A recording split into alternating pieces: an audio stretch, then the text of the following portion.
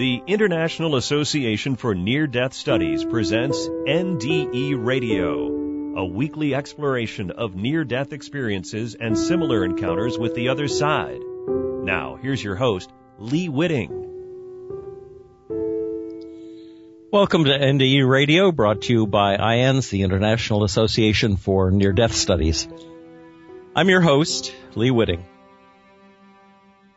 Every once in a while, I have to speculate on the big picture without laying out meticulous evidence to prove the point. Why, you ask? Well, because otherwise the argument gets lost in the details, especially in a half-hour show. Anyway, here's the premise du jour. Contrary to what is fervently hoped for among the remnant of the New Agers I grew up with in the 60s, things are not getting better, either in the present day or down through the ages. And it's not just the fact that our TV shows dwell on technology that can spy on every one of us, shows such as Person of Interest, or that our hero anti-heroes are those who can hack our technology to the point of collapse like Mr. Robot, or the fact that computer-driven games of all sorts are consuming our children's growing up years with virtual and augmented realities that have little bearing on the intellectual poverty of their lives. It's not just the fact that our schools are more and more shortchanged and that kids don't get broad educations anymore, just career paths based on technical training that may soon be displaced by more sophisticated robots anyway. And it's not just the degradation of nature, the poisoning of the oceans, the water tables, poisoning of the land with herbicides and pesticides, the radioactive waste from Fukushima being pumped into the sea even today, the climate change that's melting ice caps and raising ocean levels to threaten the coastal cities of the world.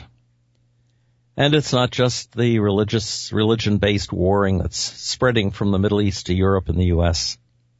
It's not even the fact that all those wearing Make America Hate Again hats should turn them in for I'm with stupid t-shirts. It's virtually everything that's reached the point of crisis mode in this so-called civilization of today. So today I'd like to skip the details of this mess and point out some long-term implications of history. Long before I started reading the works of Graham Hancock back in the 1960s when I was traveling through the Middle East in my VW camper, I was marveling at the fact that the most ancient of cities had massive cut stone walls of incredible workmanship at their base. I'm sure I was not the first person to note that at Mycenae or Baalbek or in the work around the Sphinx, stones of 200 tons or more were carved, moved, and precisely fitted together, while up above, where walls had succumbed to wars and weather, the replacement stonework was much inferior. And while I was traveling about in the 60s looking at tourist attractions, archaeologists in Turkey and Syria were uncovering sites like Tel Aswad in Syria, and the most important, Göbekli Tepe in southeast Turkey, with 20-ton stone columns being cut and moved within memory of the last ice age. Each discovery of this magnitude should be pushing historians to reevaluate the sophistication and technological skills of prehistoric civilizations. In 8000 BC, that's 10,000 years ago, Göbekli Tepe, a 30-acre city of which they've only uncovered about a tenth, about a little less than 3 acres of the 30 acres, was purposely buried to protect it. From what? Well, we don't know, but probably suggested a further decline in civilized behavior. Radiation levels at some prehistoric sites in India, plus written descriptions of nuclear war in the ancient texts of India's Mahabharata, indicate that we've been there before and we failed to learn our lessons. Now, couple this with climate changes during the last ice age, from 80,000 BC to 18,000 BC. Studies of ice cores from Greenland demonstrate 25 distinctive warming and cooling periods during that same time, probably because of changing wind patterns and ocean salinity warming over a matter of decades that drove temperatures up 8 to 15 degrees centigrade. That's more than a 30 degree rise in temperature Fahrenheit within a human lifetime. And we're concerned about 3 or 4 or 5 degrees within the remainder of our lifetimes. Well, how did people learn to deal with such dramatic changes in climate and weather? And would these dramatic changes indicate that instead of our current understanding that we moved from a hunter-gatherer age to an agricultural age, that instead ancient peoples had the technology and the flexibility to be able to move back and forth from hunting to growing and back again based on the environmental circumstances of the day? Over the past 10,000 years, we've enjoyed a relatively stable climate and have developed an increasingly materialist view of the world. And like individuals who have very comfortable lives, our world, as we know it, spends less and less time in prayer because these are the good times. And perhaps that is why our God is now reduced to being only a God of science.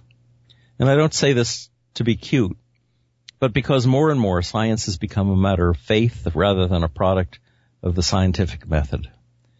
This is because, more and more, science is being done for money rather than knowledge, and that means corners are being cut every day. Scientific studies are put together to publish in journals because it's a publish-or-perish world out there.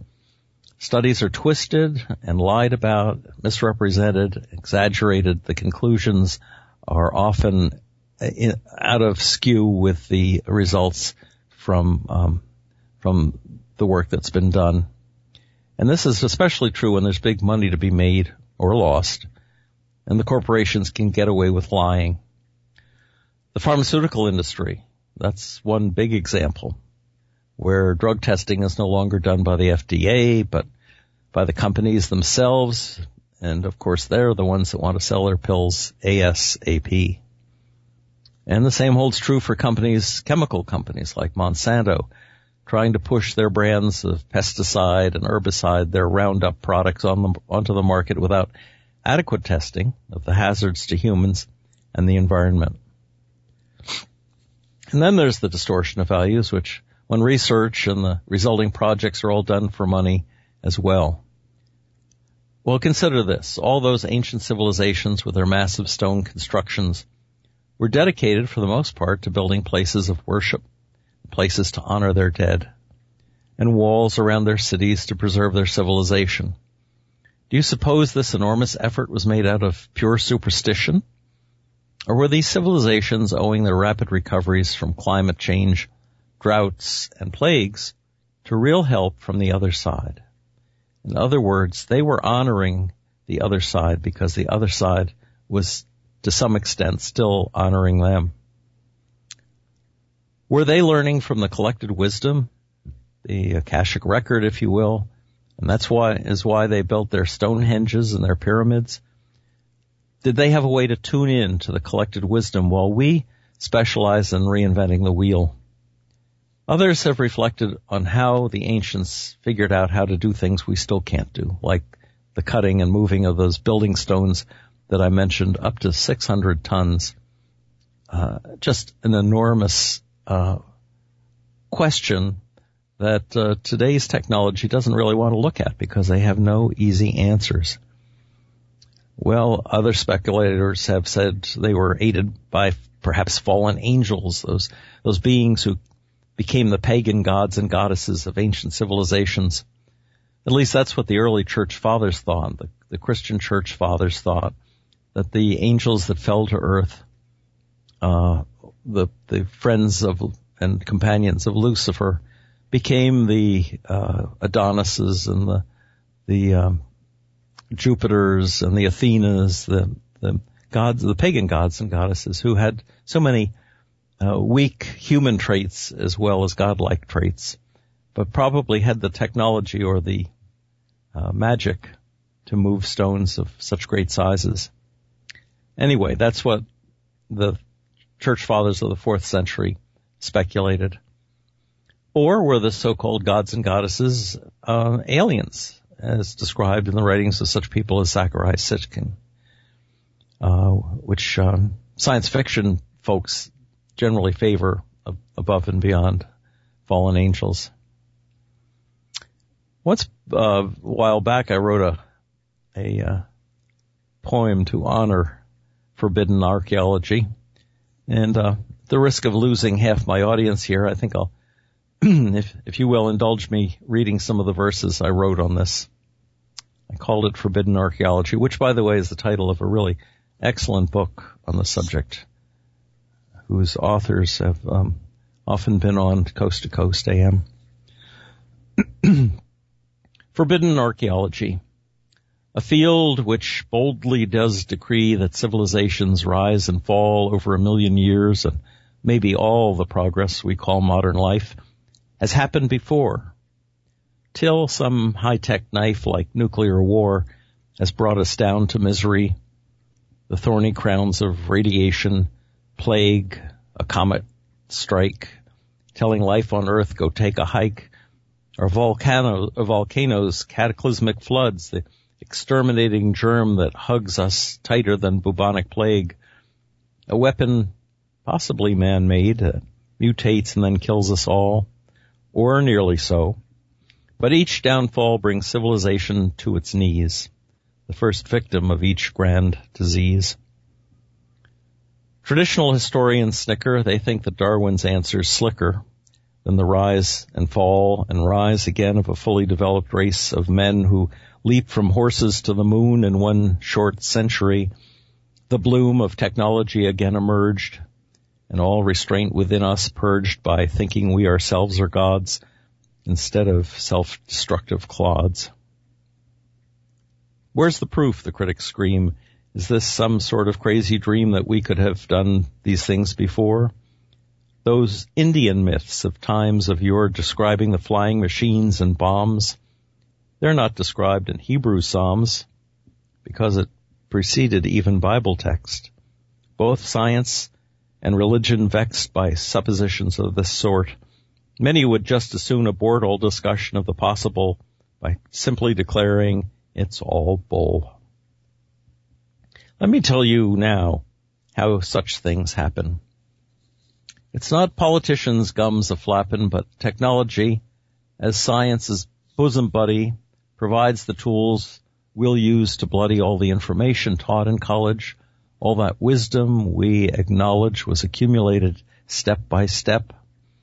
The writings, science we have kept first on papyrus, then on paper, books galore, but then the taper burns brighter as we digitize, and as knowledge grows, we start the lies that it's all safer in the cloud, kept on big servers. Then the shroud of solar flare or cataclysm or nuclear pulse, the great baptism that washes all our servers clean of all knowledge stored in those machines, all we know gone in a flash. And huddled in caves, we burn our trash and whatever else just to stay warm as we muddle through the desperate storm of starting over once again with spears to kill both game and men. What's brought all this back to mind were a couple of recent interviews on this show with discussions of a basic longing that underlies our lives on Earth, and also the many images reminiscent of Eden that get described in near-death experiences. I think the show on longing was particularly touching, and I hope you'll go back a couple of weeks from this show and listen to it again. Longing seems to be an intrinsic experience, an intrinsic human experience.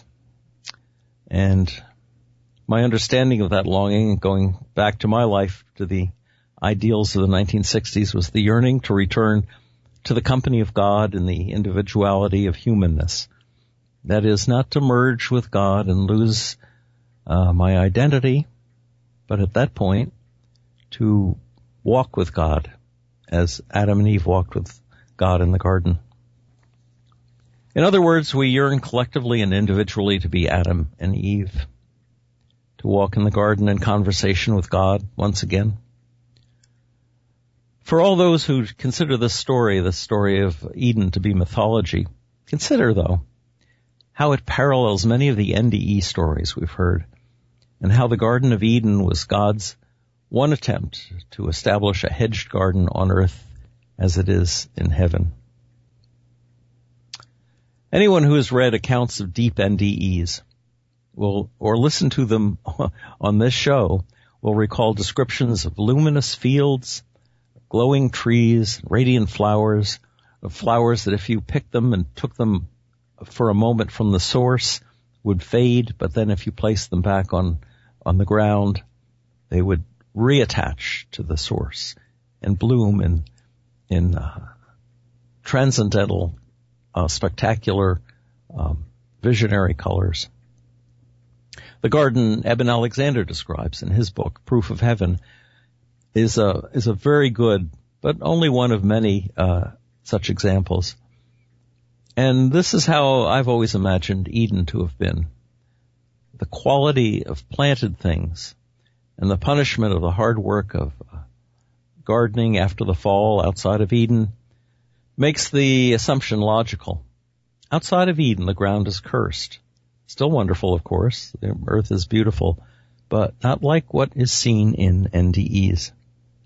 So I thought I might begin a discussion here, and it won't end at the end of the show. And I'll carry it on some further point in our in this program about Genesis, Eden, and the relationship of that experience to our lives then, after the fall, and our lives today. So to start off, I'm going to read you a part of the Genesis story from the New International Version of the Bible that describes the creation of Eden and the story of Adam and Eve, knowing that, of course, you've probably read this all yourself before, but this is just to refresh your memory. When the Lord God made the earth and the heavens, and no shrub of the field had yet appeared on the earth or on the land as the oceans receded. Land is another translation for that word. And no plant of the field had yet sprung up. For the Lord God had not sent rain to the earth, and there was no man to work the ground. But streams came up from the earth and watered the whole surface of the ground. Springs, clearly. The Lord God formed the man from the dust of the ground and breathed into his nostrils the breath of life, and the man became a living being. Now the Lord God had planted a garden in the east, in Eden, and there he put the man he had formed. And the Lord God made all kinds of trees grow out of the ground, trees that were pleasing to the eye and good for food.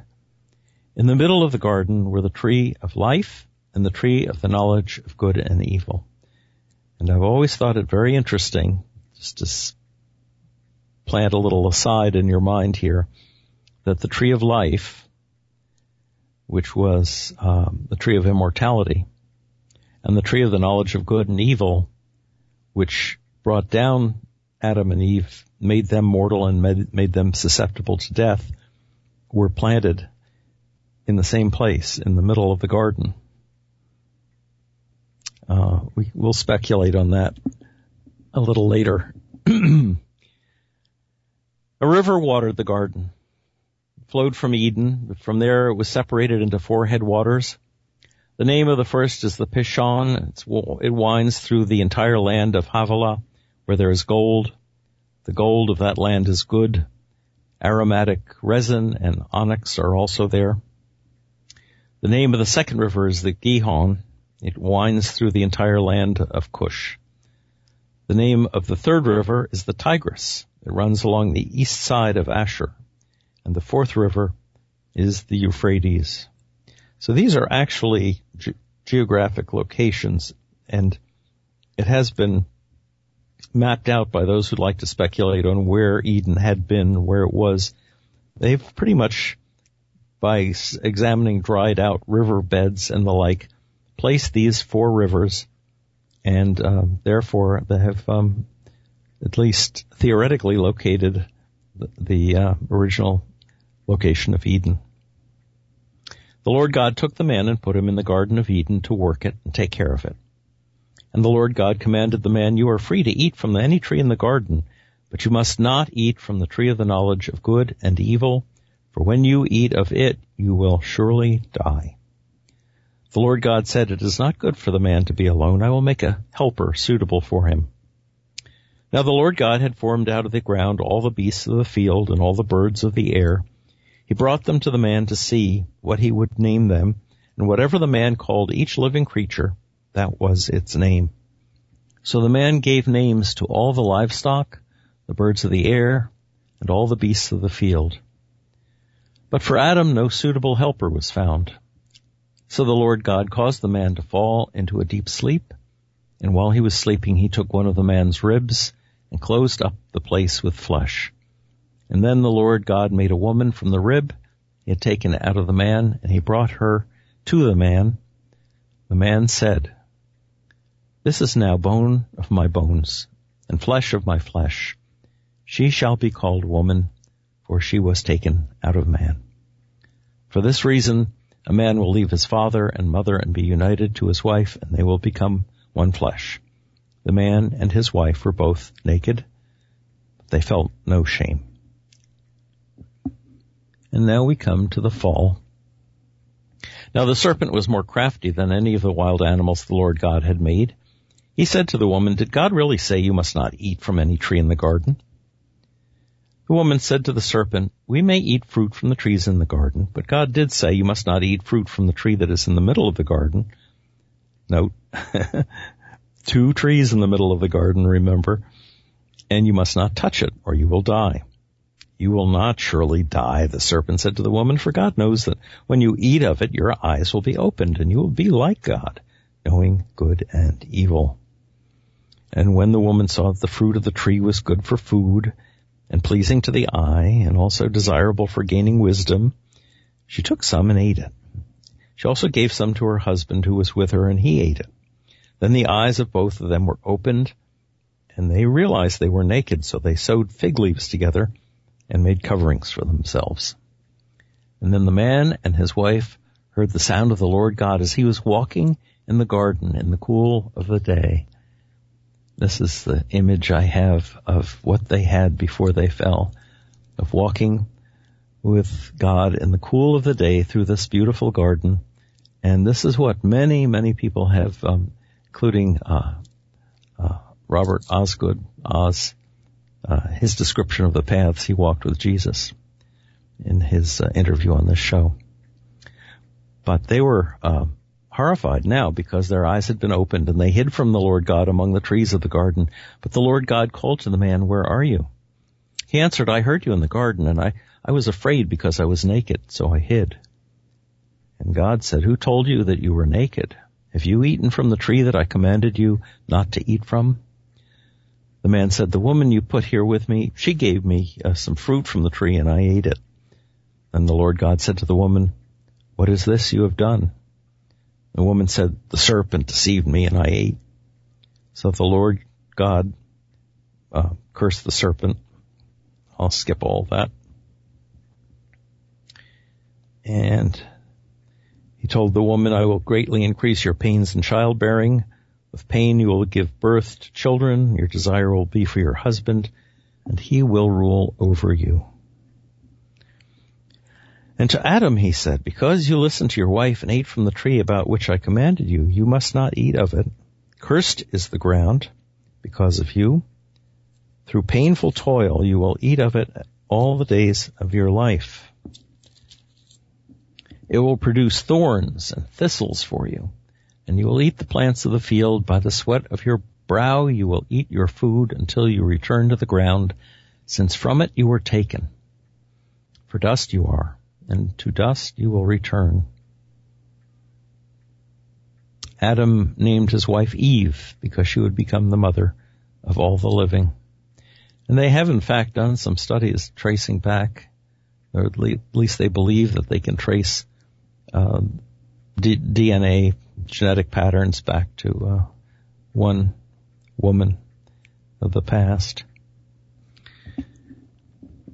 So that's the Genesis story. Now, one of the things that is so striking about so many of these near-death experience stories is the similarity of that particular vision of a field of flowers and trees.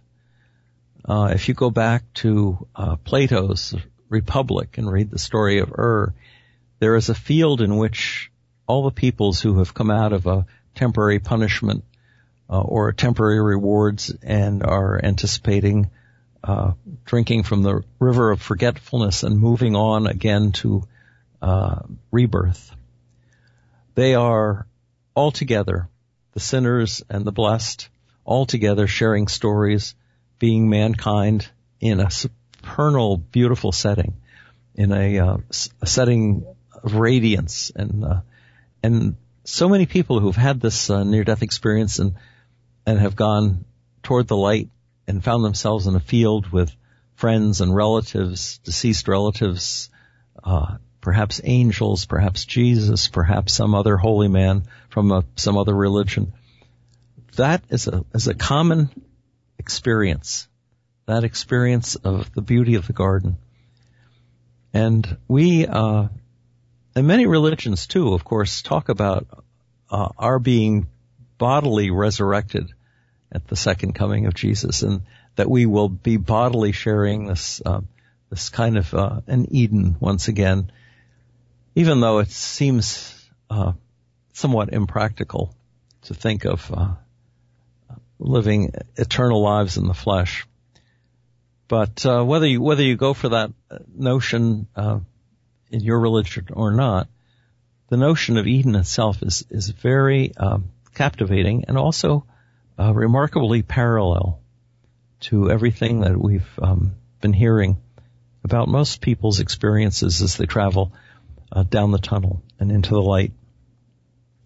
Genesis has been faulted for the book of Genesis in the Bible has been faulted for having two creation stories in apparent conflict with one another. People say, all right, the 6 days of creation, which is the story that the book of Genesis opens with, they say that's talking about creating man and life on earth, and has no mention of this hedged, secluded garden.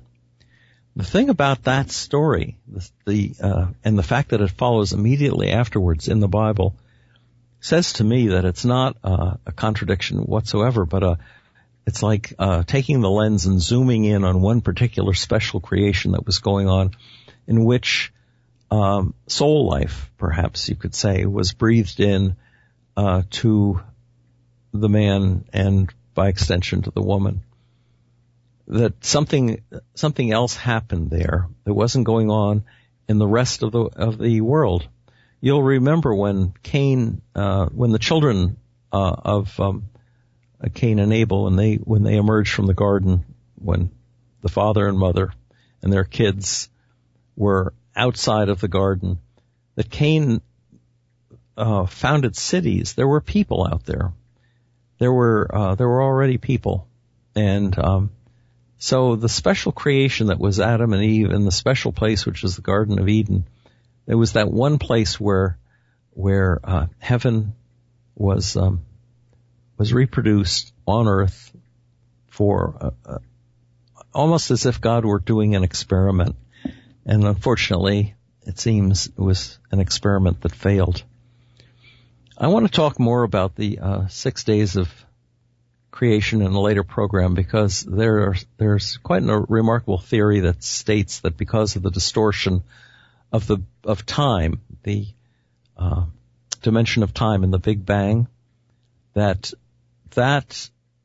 period of 13 3/4 billion years, which it took, we're told, to create the universe out of something smaller than the head of a pin, would, outside of that time distortion, have taken, say you were God standing outside of the universe whatsoever altogether, would have taken a period of 6 days, 6 24-hour days as we understand that period of time. It's a very interesting theory, and the MIT scientist who proposed it now resumed his Orthodox Judaism, and is living now in Israel and teaching at the university in Jerusalem. Well, I'll have more to say about Eden in future shows and how the story gets replicated in some reports of NDEs. But unfortunately, we are out of time for today.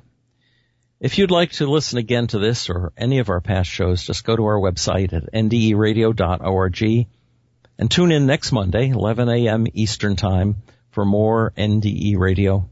This is Lee Whitting saying thanks for listening.